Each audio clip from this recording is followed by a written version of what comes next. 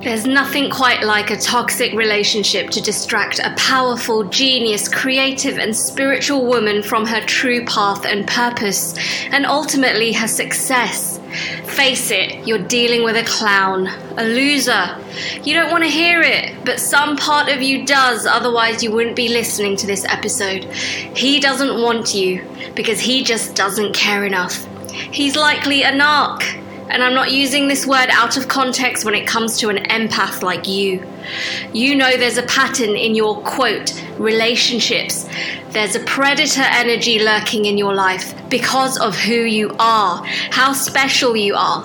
And you're letting this person or people suck out this specialness in you. Your powerful sensitivity is being used against you. How much more of your precious time are you going to waste on an illusion?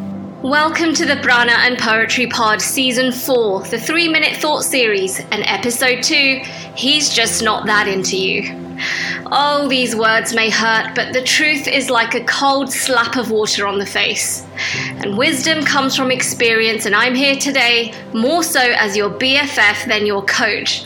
You chose this episode on relationships on a poll I offered on Instagram, and I'm delivering you truth bombs. So put on your warrior's armor for the next couple of minutes because shit's gonna get real. The women who I encounter in coaching and life in general are in situationships and refuse to get honest with themselves about the malnourishing emotional bondage that they have entangled themselves in. The following are 6 reasons why intelligent women get in shitty situationships. Number 1, you have a misaligned relationship with reality. You may well practice yoga and even teach yoga, but it's not the yoga of the tradition, because if you were truly rooted in this way of life, you would, over time, discover what is real. You would have had to confront the avidya maya at some point. Number 2, you are disconnected with your body wisdom.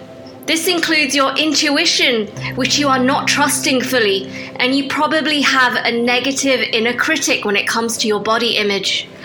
Number 3, you're projecting your unconscious feelings and thoughts onto a shadow man, or woman, of course, but he's not real. In other words, he or she doesn't want you. He's not committed, but you are too attached to a subconscious conditioning and to a fantasy. Oh, and our 3 minutes are just about up, so you'll get the final 3 reasons in the next episode and what to do about it.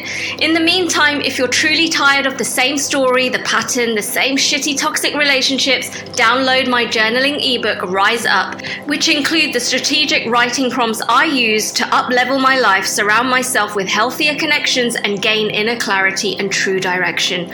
None of which can happen until you face the reality of your own answers to these questions.